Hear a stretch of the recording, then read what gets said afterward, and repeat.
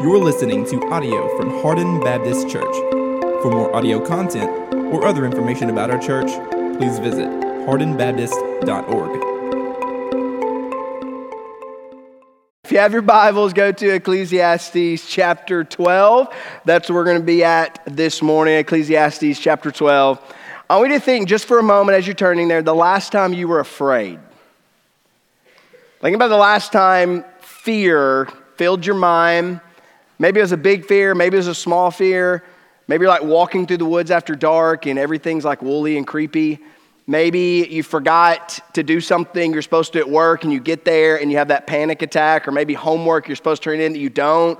Maybe you were somewhere high up and you look down, there's that fear of like, what if I fall? When's the last time you were afraid? I'll give you an example. Just yesterday I had a little bit of fear. So I take my family to the Murray State basketball game, and one of the reasons we made sure we went because we heard a rumor John Morant was going to be there. So we get the poster, we go there, and we're all looking for him, trying to figure this out. But if I'm honest, the real reason I went is because somebody else was going to be at the game. And I found out this through a friend that Michael Kidd-Gilchrist was going to be at the Murray State basketball game. And so for me, like Michael Kidd-Gilchrist, he was on the championship team of Kentucky in 2012, and me and Dad just happened to be at that game. I have the championship ticket hanging up in my office, just in case you don't believe me. I can prove that I was there. And all of a sudden, I realized that Michael Kidd-Gilchrist is going to be there, and I've got the championship ticket. He was on the championship team. So I drive to my office on a Saturday. I grab my ticket and I put it in my pocket and I take it to the game because I know if he's there, like I'm going to try to get his autograph. So I go in, we sit down. Crowder also knows he's going to be there. He's got like a stack of basketball cards because he wants to get MKG's autograph too. And so we're texting each other. Is he here yet? Is he here yet? No, he's still eating. Because I've got a friend who's with him. So I've got a friend who knows when he's going to be there. And then all of a sudden I get a text from my son. He's here. I'm like, oh, okay, where's he at? And here's my seats, and I'm looking down several sections over, courtside. Michael Kidd-Gilchrist is sitting there right beside one of my buddies, MKG. I'm like, this is crazy. So I'm texting my buddy, should I come now or should I wait? And he's like, he's probably going to leave soon, so you might as well go. And I'm like, okay. So game is happening. Murray State's playing. I get up and I have my ticket and I walk across and I start going down the row of chairs and I'm walking. Everybody's sitting there. Everybody's watching the game. And here's this guy like walking down the courtside holding the ticket. And when I get about halfway there, all of a sudden, I'm a little afraid.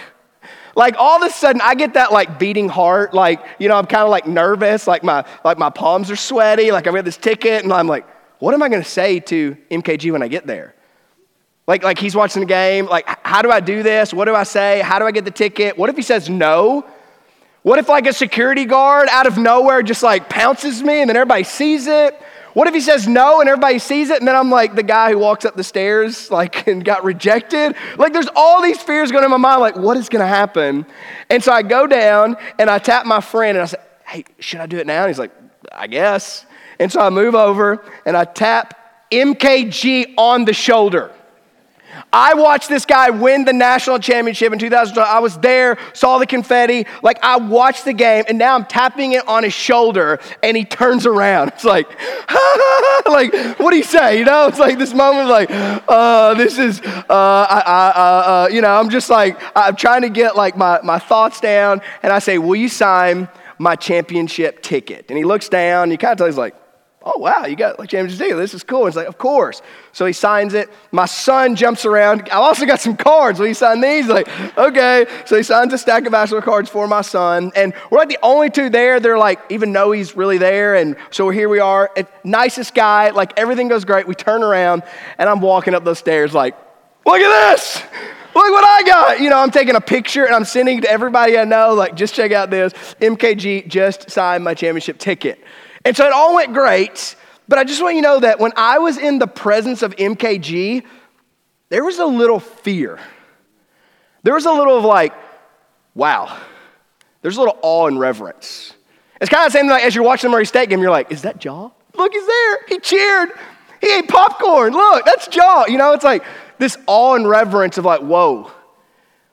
And this morning as I was trying to finish up the sermon, it dawned on me how much more should we as people be in awe and reverence towards our Creator God?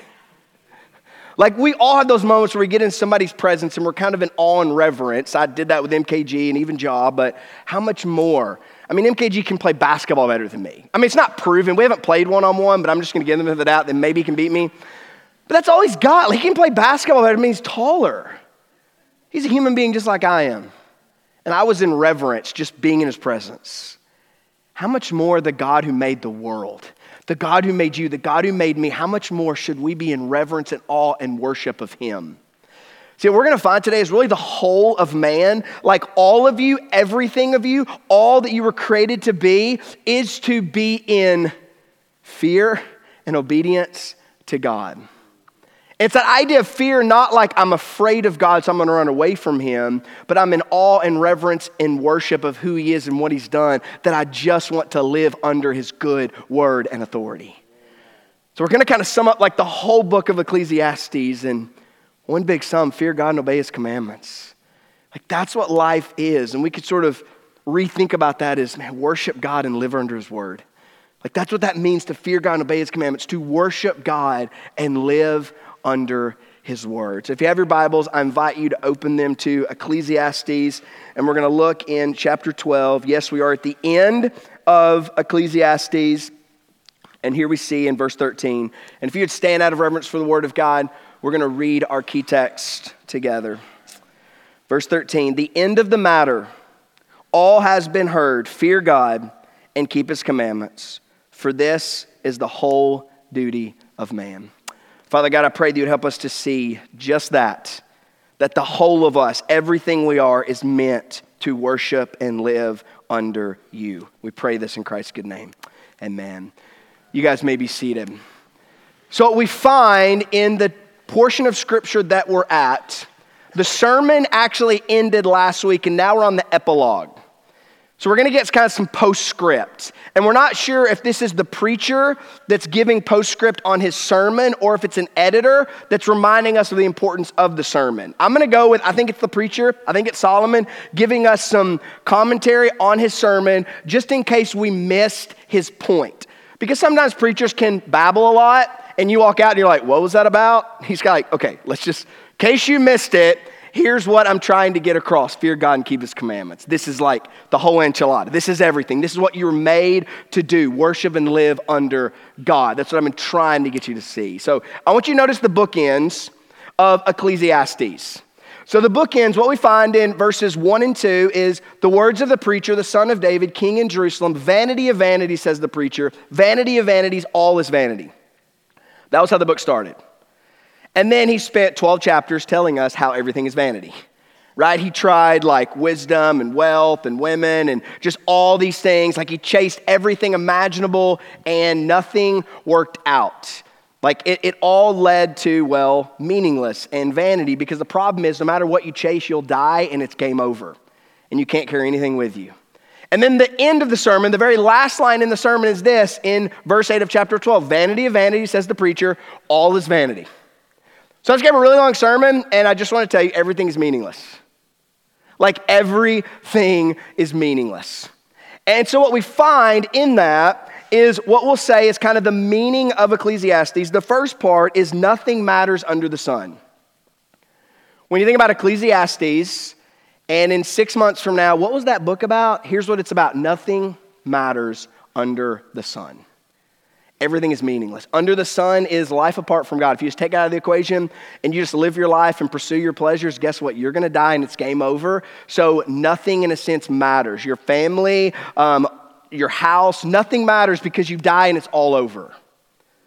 That was that message that Solomon brought. Everything is vanity. Nothing matters under the sun. But now we're going to get the epilogue where he's going to say, fear God and keep his commandments, and we're going to tie it together. And here's what we're going to see. We're going to see a fuller statement that nothing matters on the sun, but, there's going to be a but here, but in the sun, everything does. So that's that whole picture of Ecclesiastes all put together. And we're going to see that in the epilogue this morning. That nothing matters under the sun, but in the sun, that's in King Jesus, everything does. Everything matters. Your life matters, your marriage matters, your kids matter, your career matters, your profession matters, your money matters, your retirement matters. Every single thing matters because right now counts for forever. Amen. If we live life in relation with God, everything matters. So in one sense, Ecclesiastes, nothing matters. But oh yeah, we live in a relationship with God. And if you're in a relationship with God, everything actually matters. So let's walk through this epilogue and we see how everything does matter because we do have a relationship with God. So if you start with verse 9, we're going to get this epilogue. We're going to see what the writer is saying about the sermon that has just been preached. And what we're going to see first is the preacher's work.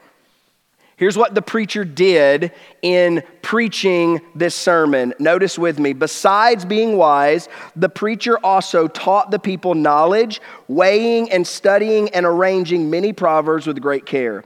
The preacher sought to find words of delight, and uprightly he wrote words of truth. So we first see the preacher's task. Here's what the preacher did in bringing this sermon. The first thing he did, he's got access to these proverbs. He's got access to these sayings. He's got access to wisdom. And we're going to see that wisdom is actually from God. So he's got access to the word of God, which we're going to see in the second point. He's got access to the wisdom of God. And what he's first going to do, he's going to weigh it. And so he's trying to take the word of God and give it to the people of God. So he's weighing, and he's trying to see, okay, what do my people need to hear? What did the audience that I'm serving, what do they need to hear from these words from God? So he's weighing them, he's thinking through them. And I'll just kind of peel the curtain back a little bit, because you might be wondering, well, how does Hardin weigh what words we hear? How does Hardin pick, maybe you're new and you're like, why did you pick Ecclesiastes chapter 12? Well, the reason we picked it is because it comes after Ecclesiastes chapter 11. That's how we got here. And so what we think is when it comes to weighing the words, trying to figure out what you need to hear, here's our conviction: we're not smart enough to know what you need to hear. There's a lot of you, and every one of you probably had a different week, and you're going to have a different week, and you have different circumstances, different stages of life. Some of you are middle schoolers, some of you are seniors. We have no idea what you need to hear, but we know you need to hear God's word. So what we like to do is try to just give you the whole counsel of God's word. That's why if you're a guest and you come back, we're going to start 1 Peter next week, and we're just going to preach the entire book verse by verse. Because we believe instead of us trying to figure out what you need to hear, we're going to give you God's word. We're just going to read through it and present how God has arranged his word to you. So that's why we're at Ecclesiastes chapter 12. So this preacher, he's weighing words. He's trying to find what words to say to his audience. But he doesn't just weigh them, he also studies them. This is good for sermon prep. This is the preacher's work. So when the preacher finds a word, then the task is to study that word. And just again, peeling the curtain, this is what we do. We pick a text that God has given us, and then our first job is to study that text. Because here's what we want for you. We don't want you to hear a verse of scripture and then us give you what we think that verse says. In other words, we don't come to a text already knowing what I'm going to say, and then I get a verse so that I can say what I want to say. What we do is we take a verse of scripture and we find out, what did God say? That's through studying, through finding out, through context and grammar. What did God actually say in this text? And then, as the preacher, we give that to you. So it's not what we think or we believe, it's what has God said. So there's a studying that takes place of these words that the preacher is going to give to the people. But not only that, then there is an arranging. So he weighs them, he studies them, and he arranges them. So this is the work of, okay, we've got a text. We know what God has said in this text. But now we have to point the text to a people. There's actually an audience. There's actually people who are going to gather in here. And it needs to make sense. There needs to be some arrangement. There needs to be sort of an outline and an introduction, and you kind of need some illustrations to help it all make sense. It needs to be arranged in order so that you, as the listener, can hear from God and you can actually take it home with you. So the writer, the preacher is saying, hey, I arranged it in a way Now, we can argue whether he did a good job or not, because we went to Ecclesiastes and he would probably fail most preaching classes because he chased a lot of rabbits. Like, he did not stay on task. Like, he had a lot of points and went a lot of different ways, right? But he's not writing to our Western mind where we like, okay, point 1, point 2, point 3, now do a poem and let's all go home.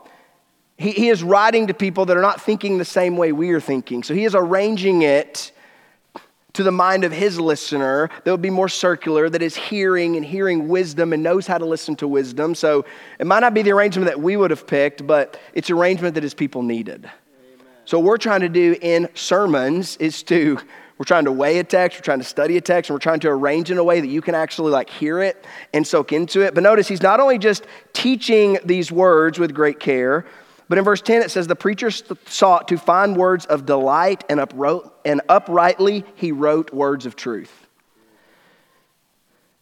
So he's actually seeking for words of delight. So what does this mean? He doesn't just want to give you truth. He wants truth to sing. He wants the truth that you hear to be pleasant. He wants you to be able to grab it and pay attention to it and not fall asleep during it. Like, he's trying to find words that are going to hit you and they're going to be nice to listen to. You're going to enjoy it. You're going to enjoy the sermon. It's not just going to be dry truth. It's going to be vibrant. It's going to have metaphors and similes and all the things of our language he's using to grip you with the truth. It's words of pleasure, words of delight. But we can take that into an extreme and we can just try to do sermons that tickle ears. And that the New Testament would forbid that. Like, don't use flattery, don't use poetic language just to tickle ears. In other words, you don't use words of pleasure, just tell you what you want to hear. And he balances that. He says, I'm giving you words of delight, but also uprightly he wrote the words of truth. So they're not words to tickle your ears, they are true words. They are good words. They're words that you need to hear, but he's trying to give it in a way not to tickle your ears, but that your ears will want to listen, that your ears will want to hear, that your ears would remember. In other words, he wants the word to make an impact in your life. So he's weighing it, he's studying, he's arranging it, he's using words to delight, he's using words to say upright things so that you can hear the words. Because what we see is, it's not just the preacher's work, we have the word's work. And I love what he says next about the word's work. And this is one thing that, as a preacher, I can take a lot of confidence in. Because I don't have a lot to offer you. I don't have wisdom, I don't have knowledge, I don't have a lot to offer you, but what I have is the word. And when I give you the word, it's the word that actually does the work. Like, God's word does God's work. And this is exactly what the preacher says. Notice in verse 11, the words of the wise are like goads, and like nails firmly fixed are the collected sayings. They are given by one shepherd. So that little third point, they're given by one shepherd. We're going to talk about that in a moment, but just know that he's saying that these words, they're not just my words, they're given by one shepherd, and that one shepherd is God. So it's actually God's word that I'm giving to you, and it is God's word that does God's work. And notice how he says this about the work that God's word does. Notice, first of all, the words of the wise, they are like goads. Now, maybe you know what a goad is.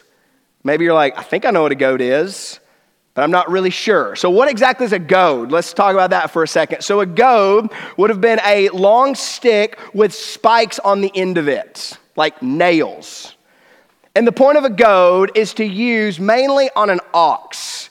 So you have an ox that is a big animal, and an ox is supposed to do work for you, supposed to plow for you, but the ox doesn't really want to plow, it just wants to stay still. So if you're a guy and you have an ox, you want to plow a field, and the ox doesn't want to plow the field, what do? Well, you take your goad. It comes in handy. Because if you pat an ox on the behind, it's not going to do much. It's like, really? That was it? But if you have a goad with nails on the end of it, and you just kind of push a little bit, it's like, ooh, I felt that. How about we not do that again? And if it doesn't move, then you kind of push it a little bit more. You are goading the ox. Well, that hurt a little bit more, and then if it doesn't, you can press a little bit, and then you can hit a little bit, and eventually the ox is going to go. Why? Because that's what a goad does. It hurts, and it moves, it pushes. So you have this imagery of the Word of God being like a goad, being like a stick with nails on it.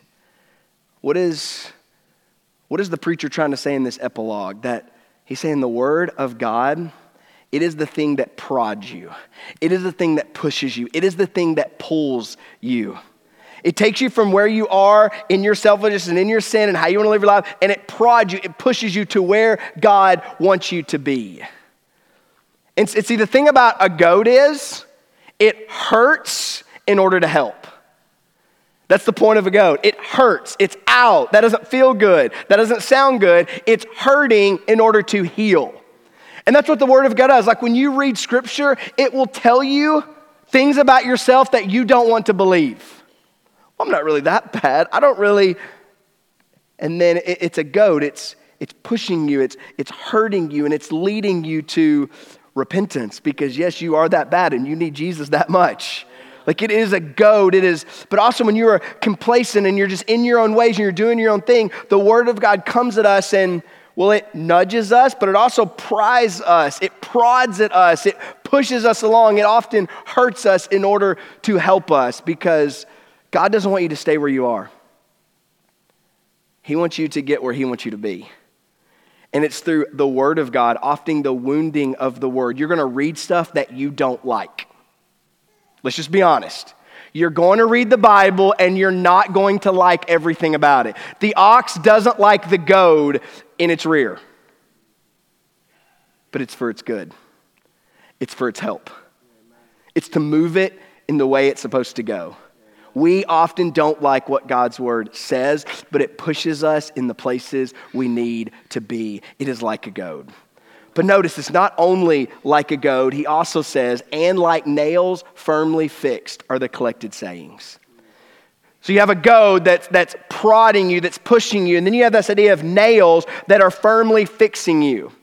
In other words, the Word does two things. It pushes you and it keeps you at the same time. So the Word, it pushes you and it roots you all at the same time. So it's pushing you and pulling you on where you need to go and what you need to get away from. But then the Word of God, the truth that comes to us, when we understand the truth of God, it becomes like nails that we can hang our life on. And some of you have experienced this. Some of you have walked through some things, and the promises of God have become nails to your life, where you hang your very life on the truth of God. All things work together for good to those who love God. Some of you have been through massive suffering, and you have walked through some of the darkest things that we could imagine. You have suffered, and in suffering, you have heard that promise and read that promise and clung to that promise. And on the other side of it, yeah, not all things are good, but God is working all things for good. Because you love Him and you can see His promise, you can see His working, and in the other side of suffering, you can still say God is good and He's doing good things. That has become a nail for you. So no matter what you go through, no matter what suffering comes your way, you have a nail that you have hung your life on. That's what the Word of God does. The promises of God, they're goads. They hurt to heal. They push us where we need to be. They bring repentance and faith in our lives. But also the Word of God becomes promises that we nail our lives to, that we bank our lives on, like a tent with pegs rooted down, that when the wind comes, we hold steady because of the Word of God. So the Word of God both pushes and keeps us where we need to be. So it's the Word of God that does the work of God. And we notice that these words, they are from one shepherd. So these words, they're fixedly firm, but they are given from one shepherd. And your ESV actually capitalizes shepherd to sort of show their hand, saying, we think this is God. And every commentator I read also believed that this shepherd, it's a reference to God. So what's the preacher saying? I'm giving you words. I'm arranging them, weighing them, studying them. They're like goads. They're like nails. They are my words. It's my sermon, but also it is the very words of God. I'm preaching, but it's God who's speaking. And it's God through his word that's doing the work of God. So let's think about that one shepherd. How does that relate to God? Well, in Ezekiel, we find that same statement of one shepherd. And here's what God says. I will set up over them one shepherd, my servant David, and he shall feed them. He shall feed them and be their shepherd, and I, the Lord, will be their God. And my servant David shall be prince among them. I, the Lord, have spoken. So we see this one shepherd is linked to David in this prophecy. But if you notice that the prophets often use David to talk about the Messiah, the king, the one who sits on the throne. So David would also be code word for Messiah. In other words, the Christ. So who's that one shepherd? He is the Christ. He's David, or a son of David.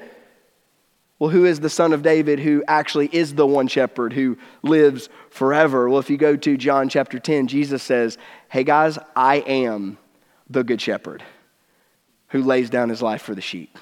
Like that Psalm 23, the Lord is my shepherd, that's Jesus. He is the shepherd. He is the one shepherd. And what Solomon is saying in his sermon is, hey, I've ended it. And what actually happens, these are my words, but they're actually God's words. It's from one shepherd that is prodding you and keeping you through his good word. And we find this is what the doctrine of inspiration teaches us. Men speak, but they speak from God. Think about 2 Peter 1:21. It says, for no prophecy was ever produced by the will of man, but men spoke from God as they were carried along by the Holy Spirit. Amen. Notice that there's two things happening. Number one, men spoke. So Solomon is saying, I'm a preacher. I've weighed, I've arranged, I've thought, I've put it together. I'm speaking. These are my words. But because we have them in Scripture, what we know is that what we find in Scripture, the reason it's God's word is because men spoke, but they spoke what? From God. Well, how does that work? It's through the Holy Spirit, that the Holy Spirit is carrying, superimposing this process so that everything Solomon said and arranged and wrote and weighed, it is the very word of God. That's why Solomon could say, hey, this sermon, it was actually given by one shepherd. And it's not me, the son of David. It's the greater son of David, that Messiah who is King Jesus. So we find that the word of God, the reason it does the work of God is because it's God's word. Yes, men spoke. When you read your Bible, you're reading Paul, you're reading Peter, you're reading John. They're writing what they are writing, but it's actually from God because they're being carried along by the Holy Spirit. So men wrote from God. So when you look at your Bible, this is God's word from one shepherd. What should I do? I need to obey. That's what I do. But also we need to know that we have a warning when it comes to words. Notice this warning, verse 12. My son, beware of anything beyond these. Of making many books there is no end, and of much study is a weariness of flesh. This is a verse that I would take to God a lot during seminary, and I would just say, hey, Lord, I think you're leading me just to quit and stop reading books because this is like all I'm doing right now. I'm weary. Why am I reading so many books? And some of you feel that. You're in education right now, and you're like, yeah, it's weary. But it's not exactly what he's saying, like, hey, don't study. What he's saying is be careful when you go beyond the Word of God. Because like if you go into Books A Million, I don't go there much because I don't know if they're around anymore, but when you used to go into Books A Million, you'd look around and you're like, there's a lot of books. Yeah, they're endless, and you can read them all of man's wisdom. You can read it all today, and in 100 years, it's all going to change. So A, you can't read it all. B, it's all going to change by the time you read it all. So just be careful when you go to man's words over God's words. So be careful, be warned, because what we have from God's word, it's from one shepherd, and it is the word that is going to do the work in you. So yes, read, yes, study, but give more time and attention to the word of God, because those are the words of life. Those are the words that are both going to root you and pull and prod you in the places God wants you to be. So we have a warning for words, and then we're going to get to the end. The end in summary, the whole enchilada, the whole business, everything your life was made for, everything your life should be about. Here's what we see in verse 13. The end of the matter, all has been heard. Fear God and keep his commandments, for this is the whole duty of man. Amen. So we're at the end, it's all over. The sermon's been preached. Now let's make sure we got the main point. So it's the end. So what should we do? Fear God and keep his commandments. That's what we should do. That's how we should live. Fear God and keep his commandments. And then he says this, look at it, is the whole duty of man. Now in the actual original language, in the Hebrew, the word duty is not there. It actually just says, this is the whole of man. And I think it's getting a little deeper and a little more rooted in what the writer's actually trying to say. It's not just your whole duty, it's all that you are. It's all that you were created to be. This is your very existence, to fear and obey God. This is what you were made for and meant for, and if you don't live in accordance to this, you're going to miss life. This is everything. This is all of it. So what does it mean to fear God? And we got to sort of figure that out. Like, what does it mean to fear God? I'm reminded in Luke chapter 8, remember that story when there's a big storm and they wake Jesus up because they're all about to die, and Jesus goes out and he calms the storm. And you know what it says about the disciples? They were all afraid and they marveled. They were afraid and they marveled. I think we get a good picture of what does it look like to fear God. In that moment, and they say this, who is this that even the winds obey him? Like there's a sense of like, I tapped MKG on the shoulder and was like, oh. How much more the God who can stop the storms? Like that's awe and reverence. This was the disciples. There is a fear of like, who are you? But we're marveling over you at the same time. It's like we're not sure, like, what do I do here? All I can do is just marvel and to worship you. That's what fear does. Fear is worship. We worship the Lord. It's our fear. It's not a fear where we are frightened, where we like run away. Like that was Israel at the bottom of the mountain. They're all frightened of God. Moses up on the top being like, God, you're big and you could kill me, but will you show me more? Like that was a proper fear. Yes, I know that you could destroy me, but somehow I realized that you actually love me and I just want to be as near to you as I possibly can. See, that's fear that leads you to God, not that leads you away from God. One of the best literary illustrations of the fear of God when C.S. Lewis captivated in Chronicles of Narnia. I know you've heard this, but I just want to say it. So Aslan the lion, when Lucy first hears about Aslan, she gets that feeling in her bones, there's something about that name. And then she asks, she finds out that it's a lion from the beavers, and she says, well, is he a tame lion? And of course the beavers are like, no, he's a lion. He is not tame. And that next line, but he's good. Amen. That's what the fear of God is like. Is God tame? Like, is he nice? Is he just going to be up there like an old granddad and just say, hey, everything's great? No. Amen. He is not no granddad that's just like, hey, whatever you guys want to do. No, he is a ferocious, all-consuming fire. He is a holy God. But he's not tame, but he's good. He is good, and he is good to us, and he loves us. So fear should cause us not in fright to run away from God. It should lead us to worship, to come into his presence and be awestruck by who he is and just bask in his glory. And in light of that, we do the only reasonable thing, which is to obey him. See, this fear God and obey his commandments, it's not two different things, it's one and the same. It's like a coin with two sides. You have a tail side and a head side. There's tails, fear God, heads, obey. Both those things go together. You can't do one without the other. See, religious people who don't have a relationship with God, this is like scribes and Pharisees and perhaps some of us even here. See, our obedience, when we think about obeying God's commandments, obeying God's word, the reason we obey, because we are afraid if we don't, He will see us. So we obey, we go to church, we read our Bibles to try to get God not to pay attention to us. Like, I just want to live my life and do my thing, and I want to keep God at bay, so I'm going to obey, I'm going to read my Bible, see God, checklist, now just go about your business, now I'll go about mine. So the reason we obey is because we're afraid if we don't, God will see us. Now, proper fear, not religious fear, but relationship fear, gospel fear, it obeys for a different reason. You don't obey because you're afraid God will see you. You obey because you have seen God. And that's a whole different way to obey.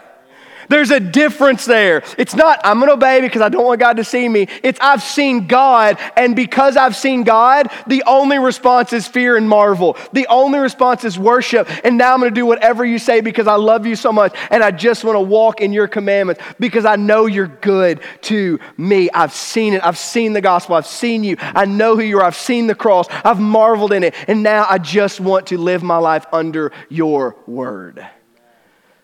See, fear God and obey His commandments, it means to worship God and live under His word. And see, when you worship God, it will root out in your life. When you worship God, it'll change how you behave. When you worship God, it'll come to your hands and your feet, because in worshiping God, seeing who He is and what He's done, it will cause you to move to want to obey Him. So our whole duty, our whole life, everything you are, is about worshiping and responding to God. That's the whole book. What He wants you to see is worship and respond properly to God. That is the whole thing. That's what you were made for. That's what you were meant for. And if you don't have the proper worship and response to God, you are living a meaningless life. That's a hard message. It's a prodding message, but it's one to get you to repent, because there is a reason why everything matters. And the reason everything matters is because of the last verse. Here's the reason. For God will bring every deed into judgment with every secret thing, whether good or evil. Amen. See, this is why everything matters.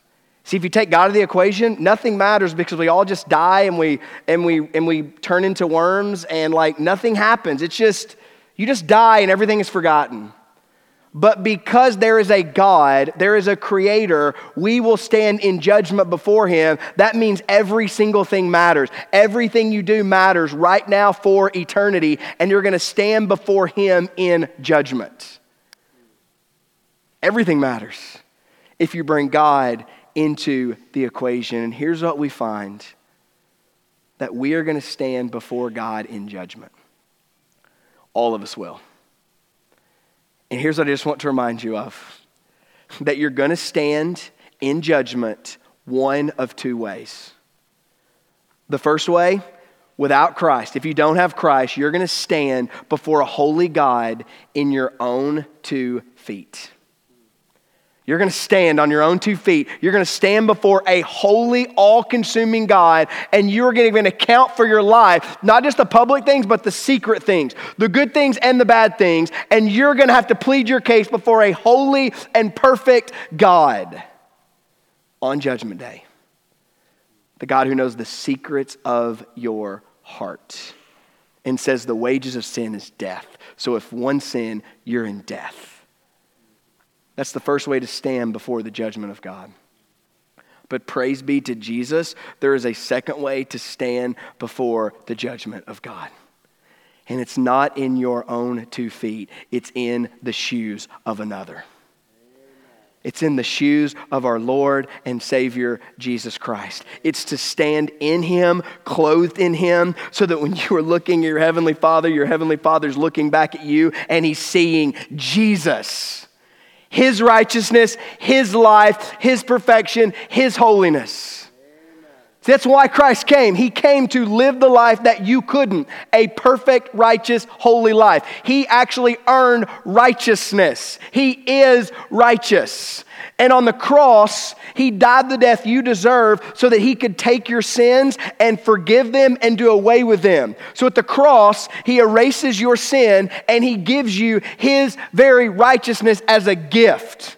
That's what happens by faith. When you put your faith and trust in Christ, sins forgiven, righteousness imputed to you, so that when you stand in judgment, you're not standing in your own works, you're standing in the works of Christ. You're standing in His righteousness, what He did, how He lived. You are standing in Christ. And so just pull out all the secrets of Christ. I promise you, they're holy and good. So here's why everything matters, because the end is not just the end. The end is only the beginning. And at the end, you're either going to stand on your own 2 feet or you're going to stand in the shoes of another.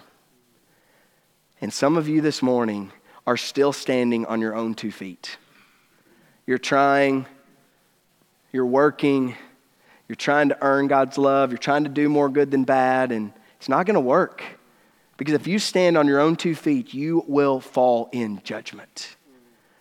But there is a good news message. There is a gospel message that Christ came to trade places with you so that you could trade places with Him. And so you could stand in His shoes at judgment and God could say to you, I am well pleased, my beloved Son. Come into the kingdom.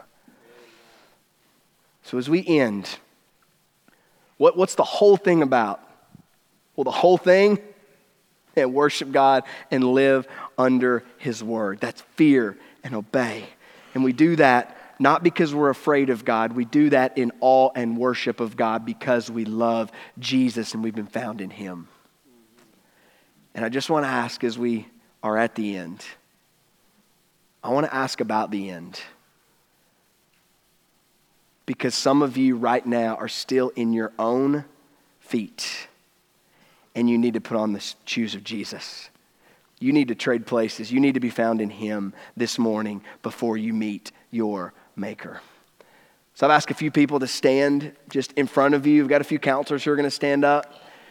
And if you just bow your heads and close your eyes, I'm just going to have a response time because some of you need to respond to Christ right now. So if that's you, I text some of you this week. If that's you, please stand up in front. There are men and women here who would love to talk to you about Christ. Don't face judgment without Jesus. Don't face life without Jesus because He is life. So what I'm going to do in this moment is I'm just going to pray. And this is your time to move. As I pray, if you know you need Christ, just get out of your seat, come here, come to one of these counselors, and they would love to talk to you about Christ. Father, I pray right now as we just open the invitation to you. I pray that you would draw people. I pray that you would call people. I pray there's people that have been walking through Ecclesiastes and realize their lives are broken and meaningless and they've been living for things that can't satisfy, but you, oh Christ, can satisfy our hearts. So God, I pray that if anyone is not in Christ, if anyone is not living in worship and response to you, I pray that today they would see and marvel. Today they would be awestruck, that they would repent and believe in the gospel.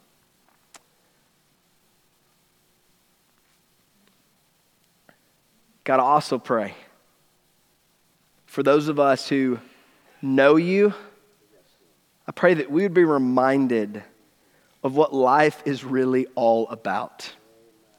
It's about worshiping and responding to you, living in that proper relationship with you, and then living our lives ordered under you for our good and for your glory. Knowing that yes, everything under the sun doesn't matter, but in the Son, everything does.